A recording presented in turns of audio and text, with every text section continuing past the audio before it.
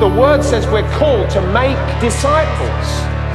We're growing in the word of God. Jesus Christ was sent to be our Savior.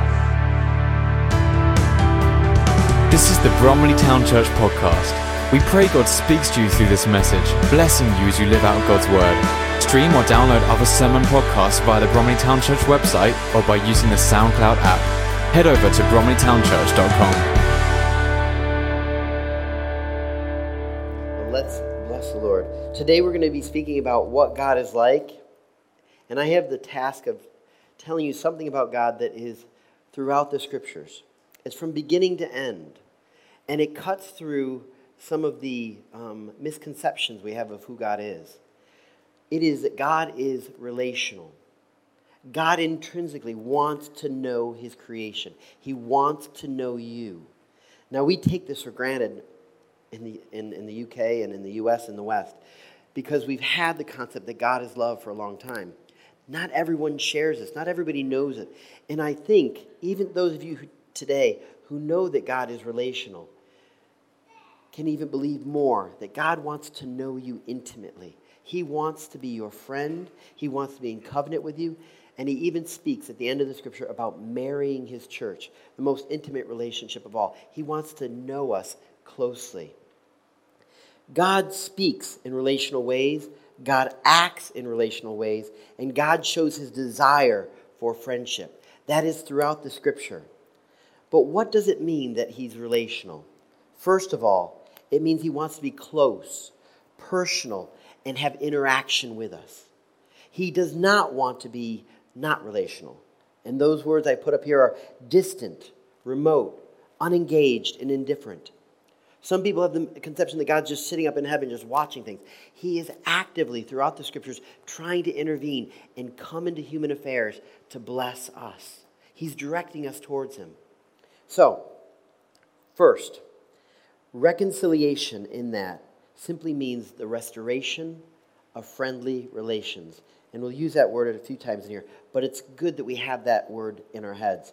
Reconciliation is the restoration of friendly relations. So first of all, relational verses. God states his desire for friendship with us. This first one is one that stirred my heart a long time ago, because as a new Christian, I came across this, and it blessed me. And I realized that the God of the Old Testament isn't different from the God of the New. And that was really big to me, because I thought there was like a little bit of a change, like he got nicer or something. But his heart has always been to be a father to us. Did you know that from the very beginning? He wanted to be a father to us. And if you read Jeremiah 3:19, Jeremiah is speaking out all the sins that the people of Israel have done, how they've turned their back on him, how they've been adulterous. And then, in the middle of it, he says, I wish I didn't have to do this. And in Jeremiah 3:19 it says, I myself said, and this is God speaking, how gladly would I treat you like my children and give you a pleasant land, the most beautiful inheritance of any nation. And this is what really caught me. This is God speaking. I thought you would call me Father. It would not turn away from following me. Here in the midst of this confusing season in the history of Israel, God says, I thought you'd call me Father. Like you can almost hear the pain of it. Like, I thought you would call me Father. That's what I've desired. That's what I want. I want to know you closely. I don't want you to be far away and distant. I want to know you. The same message shows up in Jesus' teachings in the New Testament. In John 10:14-15, Jesus says, I am the good shepherd. I know my sheep, and my sheep know me. Just as the Father knows me, and I know the Father, and I lay down my life for the sheep. So Jesus wants the same relationship with us that he has with the Father. He wants that communion with us, that closeness. This is not a distant relationship.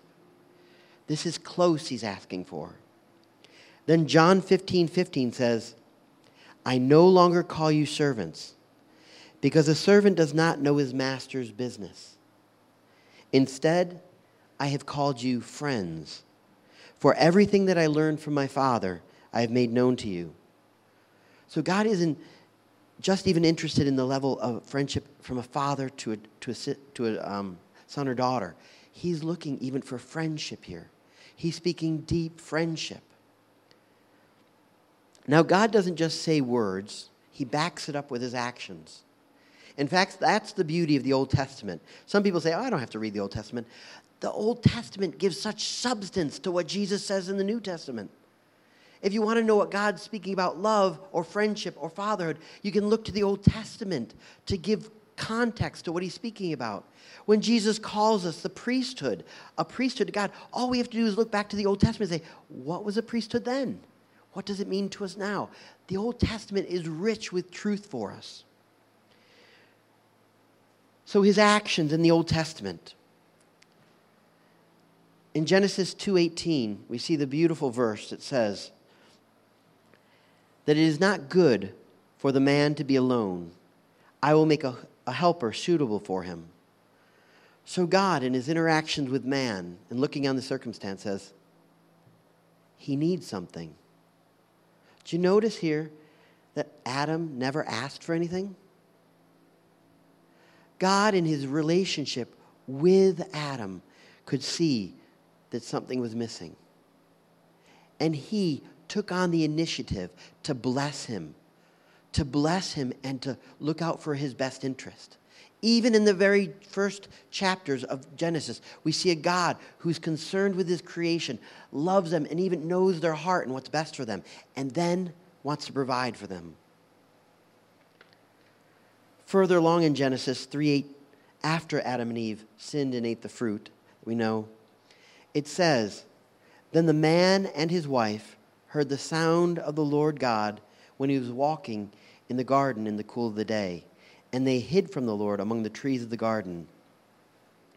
Once again, here's the God who knew their needs, created this beautiful place, wanted the best for them, and he's coming in the cool of the day to have conversation with them.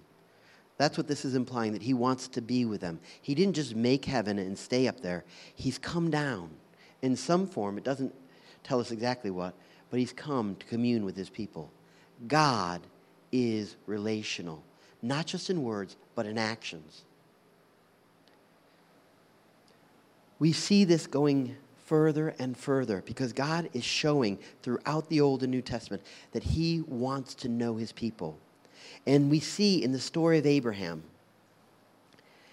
that God comes down in chapter 15 and has a conversation, a one-on-one conversation with Abraham. It's rather interesting.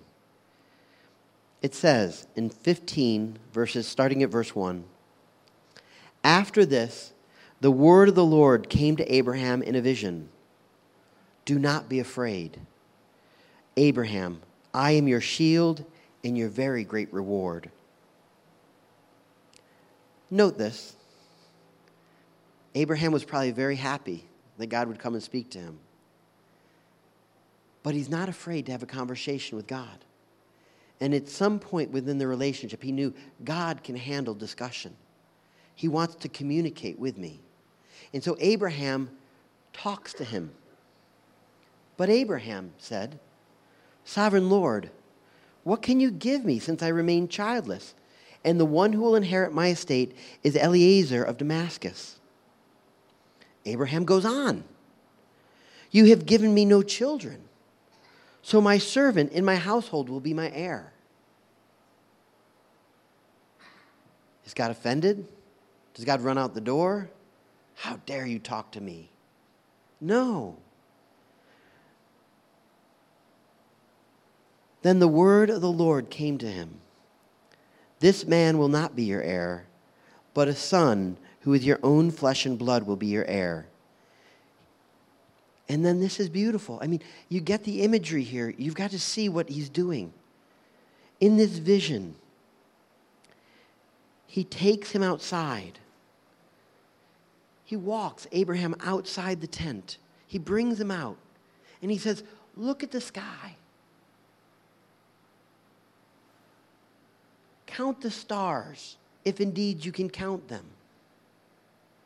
He said to him, so shall your offspring be.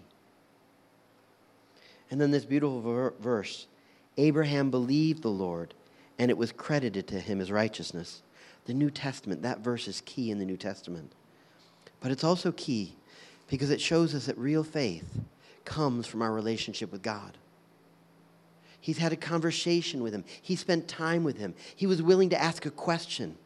He honored him by saying, Lord God. I mean, he didn't complain. He's not a complaining tone here, but it's an honoring tone. But in this communication, God's taken him out to see the stars. I believe. I don't understand everything. Abraham didn't understand how everything was going to happen. He didn't have every question answered, but he'd spent time with God enough to say, I believe. Faith comes from relationship.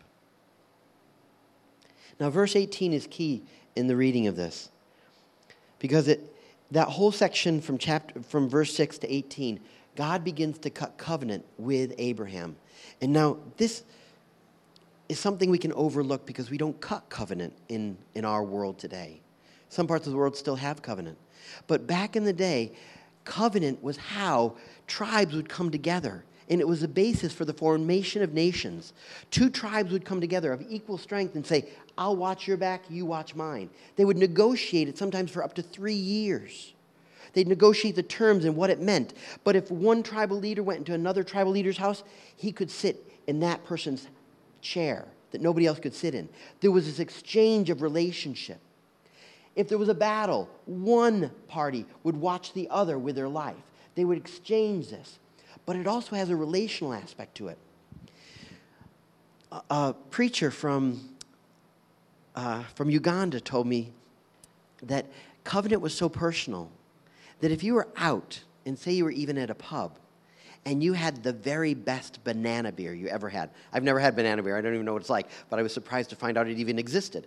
But he said, if you have the very best banana beer of your life, you would leave that at the bar and go find your covenant partner and share it with him because you share the best. So covenant was important. It was the key relationship in that society for building nations and being protected. And so here, Abraham, the obviously weaker partner, has God Almighty come to him and say, your offspring are going to be as many as the stars I'm showing you. And he says, I'm going to cut covenant with you. Wait a minute. Covenant is between two fairly similar partners of equal strength. God Almighty, with all his strength and power, saying, I want to do life with you. I want to watch your back. I want to know you. And forgive me for the vernacular in here. I want to share banana beers with you, okay? I want to share life with you. I want to share the best with you.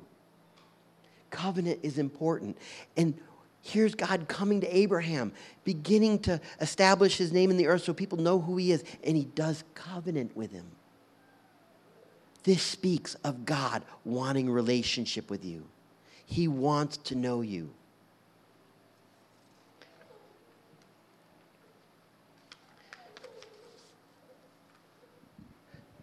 I have a little bit of time here. I want to jump to this bit here in Ezekiel, though, because God is relational, is throughout the scriptures. And when you begin to realize God is treating people kindly, he's doing well, it begins to touch your heart and you begin to see what the Father is like. And even in a book as difficult as Ezekiel, which is a book that I used to avoid early on in my faith, because it's a hard book. It says some hard things in it. But you could almost weep over chapter 8. Once again, in context, the people of Israel have wickedly sinned. They brought idols and set them up in the temple that God put on earth for all mankind to come and worship at, for particularly the Jews. But they put false idols in there. The priesthood was worshiping other gods on the outside wall. All this wicked stuff was going on. They were literally worshiping other gods. And maybe we can't take this. In to the depth of it, but it's almost like if your spouse one day brought home a picture of another person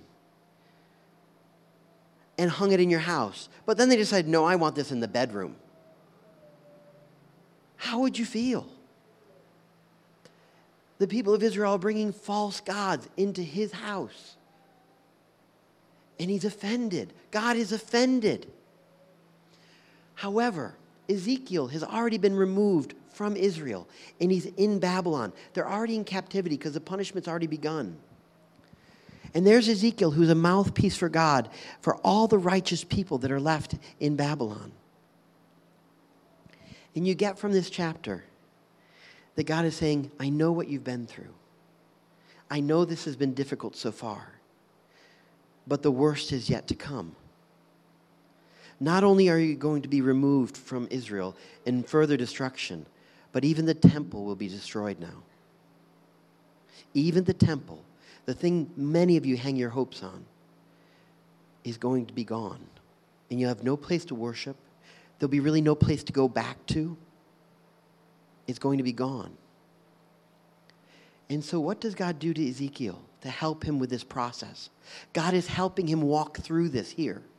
In chapter 8, this is the compassion and mercy of God because he loves the righteous and he wants to help them through. This is a God who takes notice of our needs and acts before we even know we need it.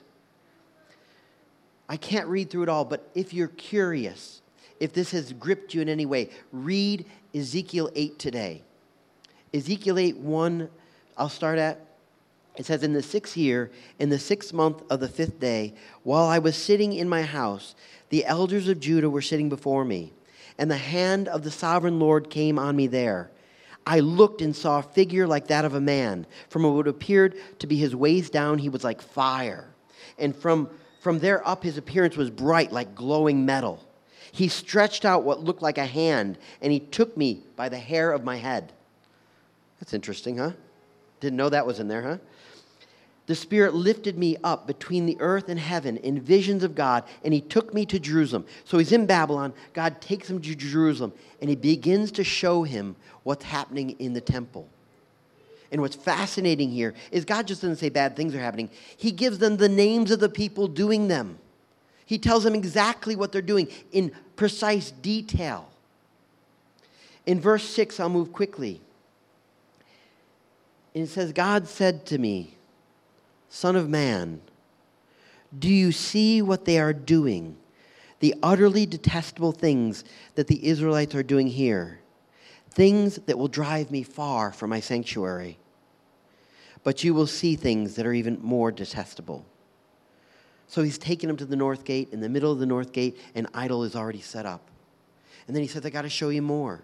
And it goes down and he talks about more things that happened where he claws through a wall and they're worshiping serpent gods, literally next to the temple, and the high priest is involved in this. The priest that is supposed to be honoring God. He said to me, Son of man, have you seen what the elders of Israel are doing in the darkness? Each at a shrine of his own idol. They say, the Lord does not see us. The Lord has forsaken his land. Once again, God takes them. In verse 14, it says, do you see this, Son of man? Do you see what's happening? And then in verse 17, he says again, have you seen this, Son of man? Is it a trivial matter? So God, aware of how the destruction of the temple is going to take place, begins to help his people with the process of what's coming. He says, I'm not doing this arbitrarily. I'm not doing this lightly. I'm not doing this because I want to. Ezekiel, you have seen what they're doing. You've seen what they're doing. I've shown you exact faces and names. I've shown you I cannot bear this any longer. So all the righteous in the land who are now captive in Babylon, Ezekiel shares this. And when it happens, they're prepared better than they would have been. I'm sure it still came as a shock. But it's a picture of a God who's trying to help his people understand hardship and difficulty and why it's happening. This is a God who wants relation with his people, and he cares deeply for us. He's not staying away. He's engaging in our story. Now, when we come to the New Testament, Jesus is all about relationship. Everything Jesus does is building relationship. He's speaking to people. He's explaining the Father to them by the way that he lives and by the way that he speaks. Jesus even said, everything I say and do is from the Father. He is showing all earth what the Father is like. And he's not staying remotely up in heaven. He's come to earth to be with us. So he knows what it's like to stub a toe. He knows what it's like to have to clean house. He knows what it's like with all the chores and difficulties of earth. He's come to be amongst us, and he knows it. That's the message of Jesus. God is relation, and he wants to bring you to him.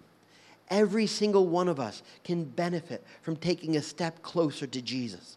Every single one of us can respond in our hearts to him, even with just a faith that's saying, God, you're relational. I don't understand it all. Just like Abraham didn't understand everything about how he was going to become the father of nations, we can say, God, I believe you're relational. More than I even have seen before. Your word is clear. You are a God who intimately is looking to help me. You're looking to be a part of my life. The problem is this. Sin. Sin came in the way to separate us from God. And Jesus even took care of that. He so desperately wants relationship with us. He took all our sins upon the cross so that we could have relationship with God again. Not just get to heaven. Not just get to heaven, but to know God. Even John 17:3 says, what is eternal life? He gives a definition that many of you probably don't have on your list of definitions for eternal life. You might think, living forever. Getting to splash in the river of life up in heaven. Maybe dancing with some angels. I don't know. Eternal life, he says, is this. To know the Father and Jesus Christ whom you've sent. That is eternal life. To know him. That is the beginning and the heart of it all. To know God. I'm going to end here. 2 Corinthians underscores this whole idea that God is relational. He does not want to say distant, removed, far away, or seem indifferent. 2 Corinthians 5:18 starts with this. All these things are from God, who brought us back to himself through what Jesus did. And God has given to you and me the privilege of urging everyone to come into his favor and be reconciled to him. Remember, reconciled means the restoration of friendly relations. For God was in Christ restoring the world to himself, no longer counting men's sins against them, but blotting them out. This is the wonderful message that has been given us to tell others. We are Christ's ambassadors. God is using us to speak to you. We beg you, therefore, through Christ himself, as though Christ himself were pleading with you, receive the love he offers. Be reconciled to God. Today I've covered that God speaks relationally. His words are relation. He acts relationally. And he desires desperately for a relationship. He's done it, demonstrating it through fatherhood, through friendship, through covenant. And as I said before, in the end of the book, he describes the church as coming to him as a bride. He wants to know us. He wouldn't have taken this imagery of father and bride if he didn't mean it. Now today, just like Abraham, we don't have to understand everything. We don't have to make sense of everything in the past. We can simply say, Father, you've promised me life. You've made a promise to me that if I ask for the forgiveness of my sins, you'll do it. And you will give me eternal life. And enter into relationship with him. That's as simple as it is. We don't have to understand everything. Abraham certainly didn't. His 90-year-old body didn't have what it took to make a baby, but God did it. In that same simple faith today, we can enter into relation with him or go deeper in our relationship. Please pray with me. It's a very simple prayer. God, I have sinned. Please forgive me. I believe that Jesus' death on the cross has paid for those sins. I want to walk through life with you. I do not want to remain distant in any way. Help me to be your follower and friend. Father God, we thank you. I thank you for how you have revealed yourself through your word. Your word is living and active, and you speak to how close you want to be with us. God, by the power of your Holy Spirit, minister to hearts that are reaching out to you now. God, we lift up all those who are reaching out to you, who don't want any distance in their hearts from you, God. We cry out, God, for closeness. We cry out for nearness. God, we cry out for a revelation of your Holy Spirit in their hearts and in their minds. God, that you would meet them even tonight as they lay their head on their pillows, God. Even today as they go about their stuff. God, come to them as a father. Come to them as a friend. Come to them as one who wants to know them, we pray. In Jesus' name, amen and amen. Thank you for listening to this message from Bromley Town Church. You are always welcome to visit us on a Sunday morning, or join us again for more messages here online. You can also stay connected with us at www.bromleytownchurch.com.